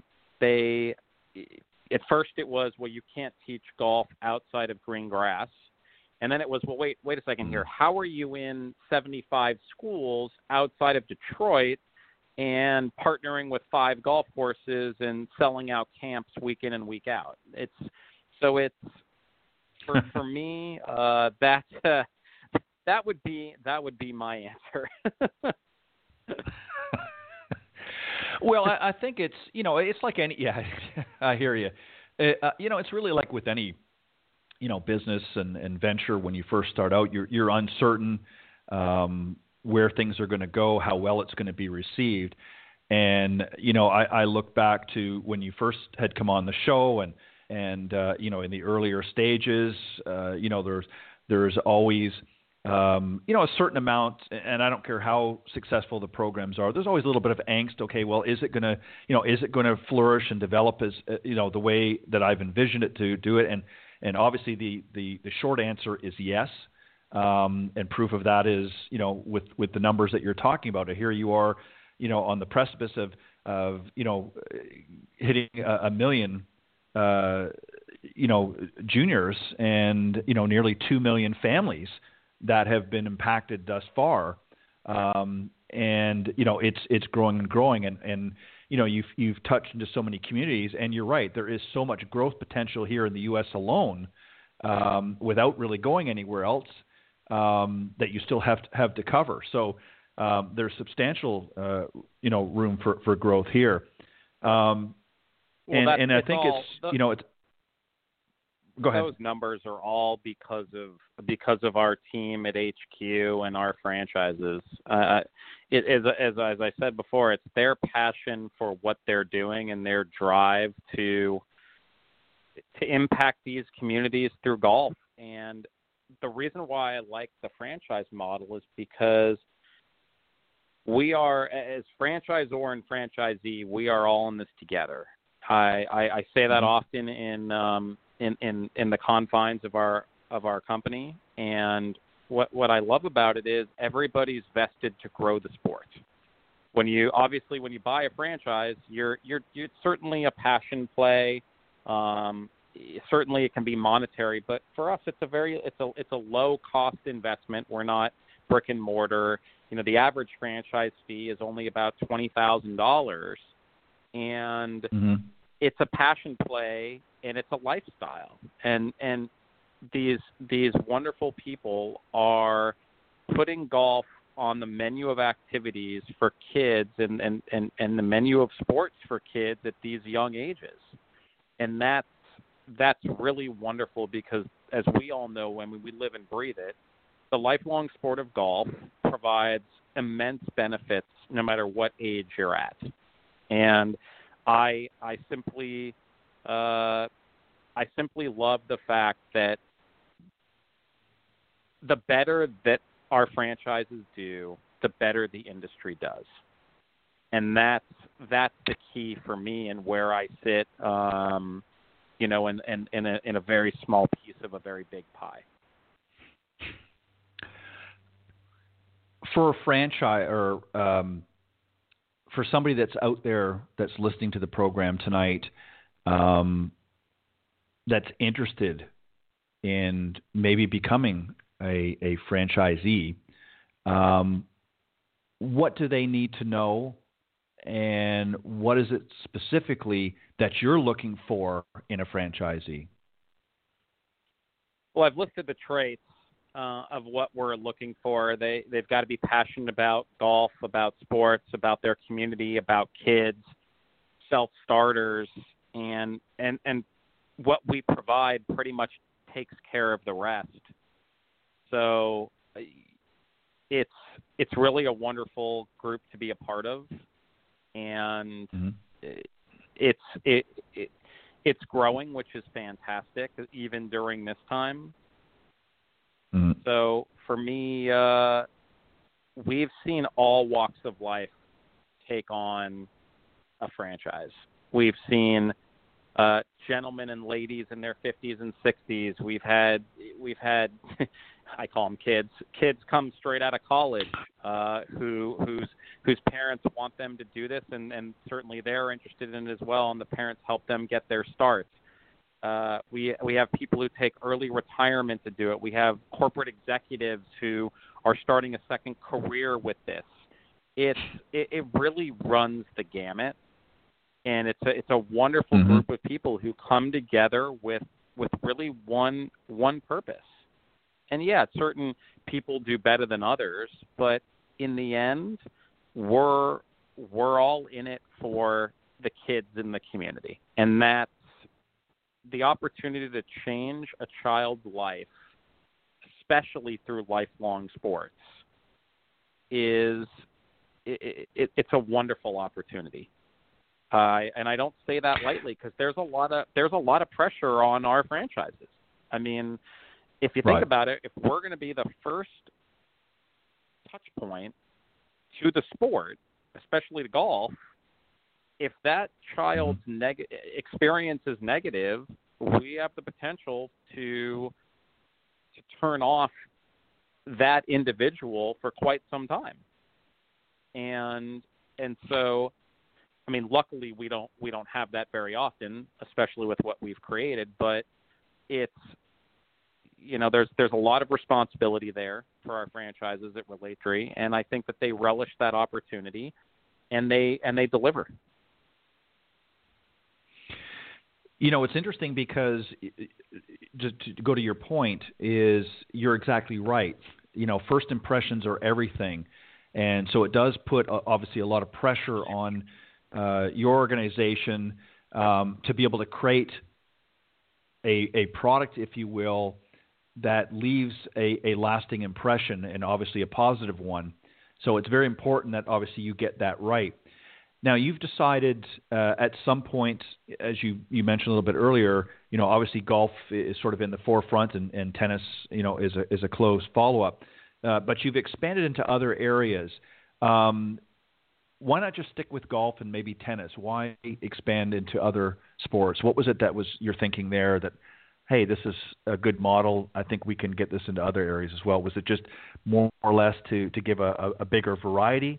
What was the thinking? Well, we saw an opportunity because there were some sports that were not being offered in the schools and community centers that we were servicing. Sports that were popular in those areas, and so we thought we would expand there. And it's, to be very forthright, it has not been as successful as golf and tennis. For a number of reasons, and we've such pulled back a little bit in that realm, but we saw an opportunity, and I think the key was nobody was really teaching those sports at an introductory level with academics. And our whole program has the ability to infuse academics like STEAM, history, English into our programs. I mean, we have a 60-page student handbook for each sport that we do that the kids get. And there were some challenges certainly with the schools not wanting us to have that many programs, even though they were unique. And so our franchises, and rightfully so, they wanted to stick with golf or tennis, whichever ones that they had at the time. So it was a great learning experience. Hey, if you don't try, you never get anywhere. And I can tell you that myself and everybody else who's ever been in my position, you're going to fail more than you're going to succeed. And I wouldn't call it a failure by any means, but it certainly has not been as successful as the individualistic sports that we run. Yeah, it's you're right. Everything's a trial and error, and I think it's an opportunity to open other doors, and obviously those that ultimately become less successful, then they can be phased out in that. And I think golf and tennis typically I think have always kind of been in the forefront in a lot of programming and so forth. So I mean they're obviously where you want to start, and then anything that sort of comes out as a result of that afterwards is obviously a bonus. And who knows what could develop through that. But it as I've said to you before, and I'll say it again, I think what you're doing is fantastic. I think you've got a great business model, and I think you're doing something that I've said myself has been long overdue. I think the earlier we introduce golf to the younger generation, the more likely they're going to be inclined to want to continue to play it.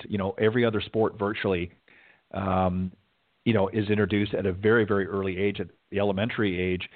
Golf is one of those games that really is not for most people. And so, by the time you hit 12, 13, 14 years old, if you haven't been introduced like I was very fortunate. My parents introduced it to me. But for a lot of kids, it's not the case. So there's a missed opportunity, if you will. So you're really creating a huge void for the industry by doing what you're doing. Having said I hope I'm not creating a void. Hopefully, I'm solving the void. But I'm sorry. Yeah, I'm sorry. No, I'm sorry. okay. My apologies. No, I heard. Void. No, I hear exactly what you're saying, and the introductory level, and those first touch points. There's been a lot of programs that have come and gone, and I think the reason why we've been successful for so long is because we've created a model that is scalable and replicable. And you see some other junior golf initiatives out there that they've had ups and downs. It's especially on the introductory side. You have to have the business side of it is just as important as the curriculum. It's even, in my opinion, it's even more important to have a business model, no matter whether you're for-profit, non-profit, whatever it is. And we have a non-profit foundation arm to go with our program, so we have the ability to service the entire community that we're in. It's not just pay-for-play programs.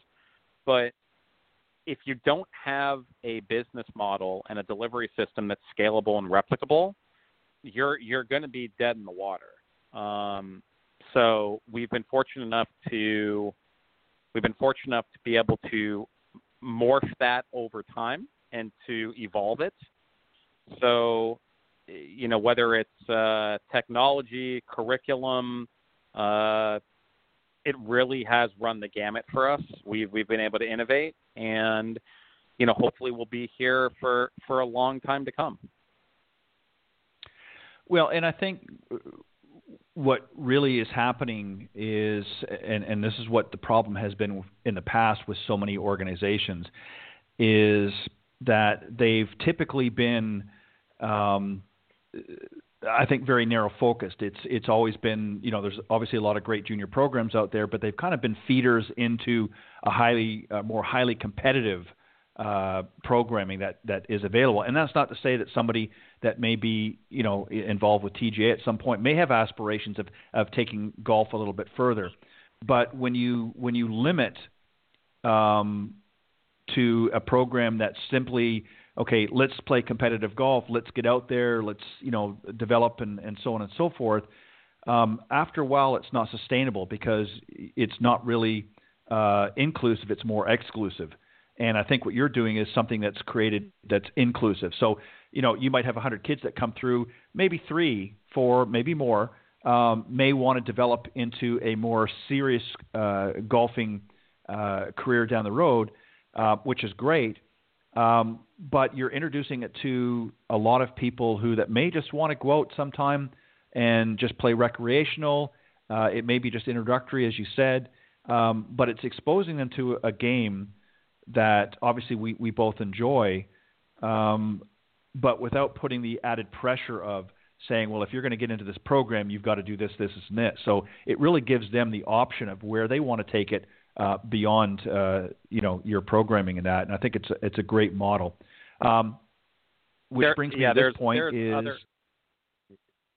Go ahead. Well, I was going to say, no, go ahead. What you mentioned is spot on, and that is that there are a lot of organizations who have been around a long time who do great work in various parts of that player pathway, whether it's introductory, recreational, and competitive. I mean, obviously, at the highest point for junior golf, you have, the TGA, the Junior Tour, where that's where college scholarships are born. That's if you get there, you've accomplished something. Same thing goes for the other competitive tours that are wonderful out there. The Future Champions Tour. Chris Smeal runs a great tour here out of Southern California. Certainly, the other competition that comes to mind is Drive, Chip, and Putt. That Augusta spearheads with the PGA, LPGA, USGA. PGA Junior League is wonderful as well. They run the gamut for league play for both recreational as well as competitive pathways. And you see more and more of those that are establishing themselves. And that's when you talk about we need to have a seamless pathway. We need to get that information in parents' hands so that they know that there's a place to go. And for me, myself, I'm actually launching another company soon. It's going to be called College Golf Experience, and it's going to be a series of very high-level camps with college coaches who instruct them. So we're going to be partnering with various coaches and various institutions to bring, for kids who are 10 to 18 who are aspiring to play collegiate golf. We're going to be creating transformational experiences for them at various institutions. So there's a lot of opportunity across the board with golf, with junior golf. The key is going to be communication and education, as we talked about earlier in the hour. Right. Yeah, and you're exactly right. And I think that is fantastic. And I'm excited to hear that you're expanding into another area that I think would be obviously beneficial to that age group particularly. Let's let the folks know if they're interested in learning more about the program, but also perhaps a franchise opportunity, what's the best way to reach out and get in touch? The information is at playtga.com for people who are interested in getting their kids involved in programs. And then if you're interested in a franchise, it's franchisetga.com. If we have a few minutes, I wanted to expand on something you said about South Florida. It's interesting that you mentioned that. So I grew up in Los Angeles, but I would fly to Lake Worth, Florida, just outside of West Palm Beach, every holiday break, and my grandparents lived on 54 holes in a development called the Fountains, which Mm-hmm. You had alluded to earlier. There are these developments, and they had golf courses inside of them. And I came across an article. I haven't been there in a decade, and I came across an article in the Wall Street Journal, and it was talking about the Fountains and how their golf membership was dwindling, and they ended up getting rid of one of the courses. It happened to be my favorite. It was the North Course, and they were developing real estate. And I think Right. I think you're spot on in the sense. Obviously, it's very nostalgic to talk about and to read about, but you're spot on in the sense that golf is as our populations increase exponentially, golf is going to be looked at. To the courses are going to have to be able to monetize themselves to show their value. And that's going to go all the way down to how people feel about it, how they're treated when they're there, what opportunities there are to play and to learn, and different age groups. And so if we can maximize that, I think golf will have a fantastic ability to sustain and thrive here in the post-COVID future. Well, and I think that it's a different mindset too. Years ago, that country club mindset was something that was more apparent. Nowadays, again, you've got a different generation coming up that is interested in exploring other opportunities. So, again, they've had to adapt as well. I know, originally being from Canada, I know up in the Toronto area a few decades ago, some of the most exclusive clubs outside of Toronto had to change their business model because, again, I hate to say it, but people pass on and, memberships sort of dwindle and the next generation coming up, we're not as interested in having those memberships. So, they've got to change the way that they approach things. And we have to, as I said earlier, we have to, as an industry, we have to keep developing and changing. That doesn't mean we, get rid of what, we've had before, but it just means we have to adapt to an ever-changing market because otherwise, over the last several years, we've seen a lot of courses go under for that very reason, is because they were unwilling to adapt and change and make modifications. And, it's a changing global economy, and everybody is viewing things a lot differently than what they once did. So you have to be, willing to look at, how we can change and grow this game. And then when we do get opportunities like what we're experiencing now with COVID, we have to find ways of, okay, now we've got them here. What do we do to keep them here? What do we do to keep them interested?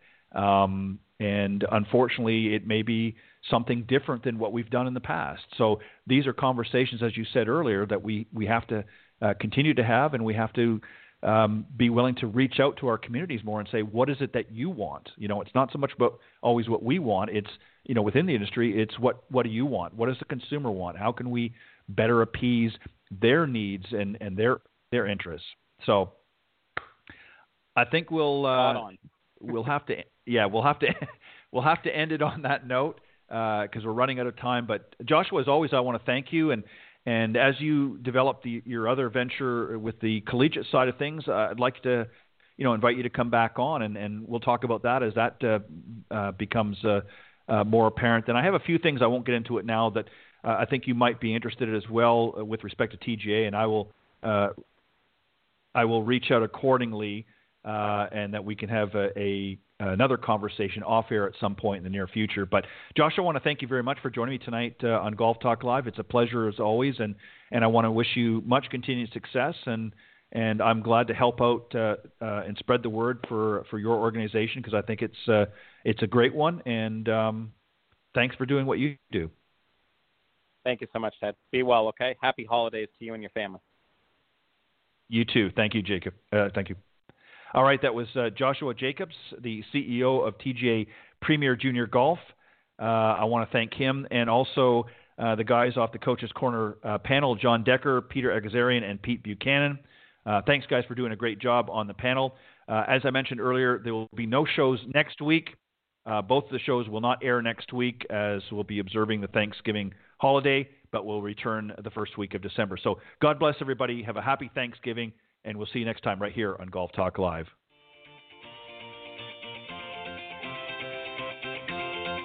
Thanks for listening to this evening's broadcast of Golf Talk Live. Remember to tune in each week at blogtalkradio.com/Golf Talk Live. If you can't join us live, check out the on-demand section for previously aired broadcasts, or listen on any of the following social media platforms: iTunes, Stitcher, TuneIn, CastBox, TalkStream Live, and of course, Spotify. To get updates on future shows and upcoming guests, be sure to visit the show's Facebook page, Golf Talk Live Blog. You can also follow me on Twitter at Ted and Buck CEO. Remember to join me live each week for another great broadcast of Golf Talk Live. See you next time. This has been a production of the iGolf Sports Network.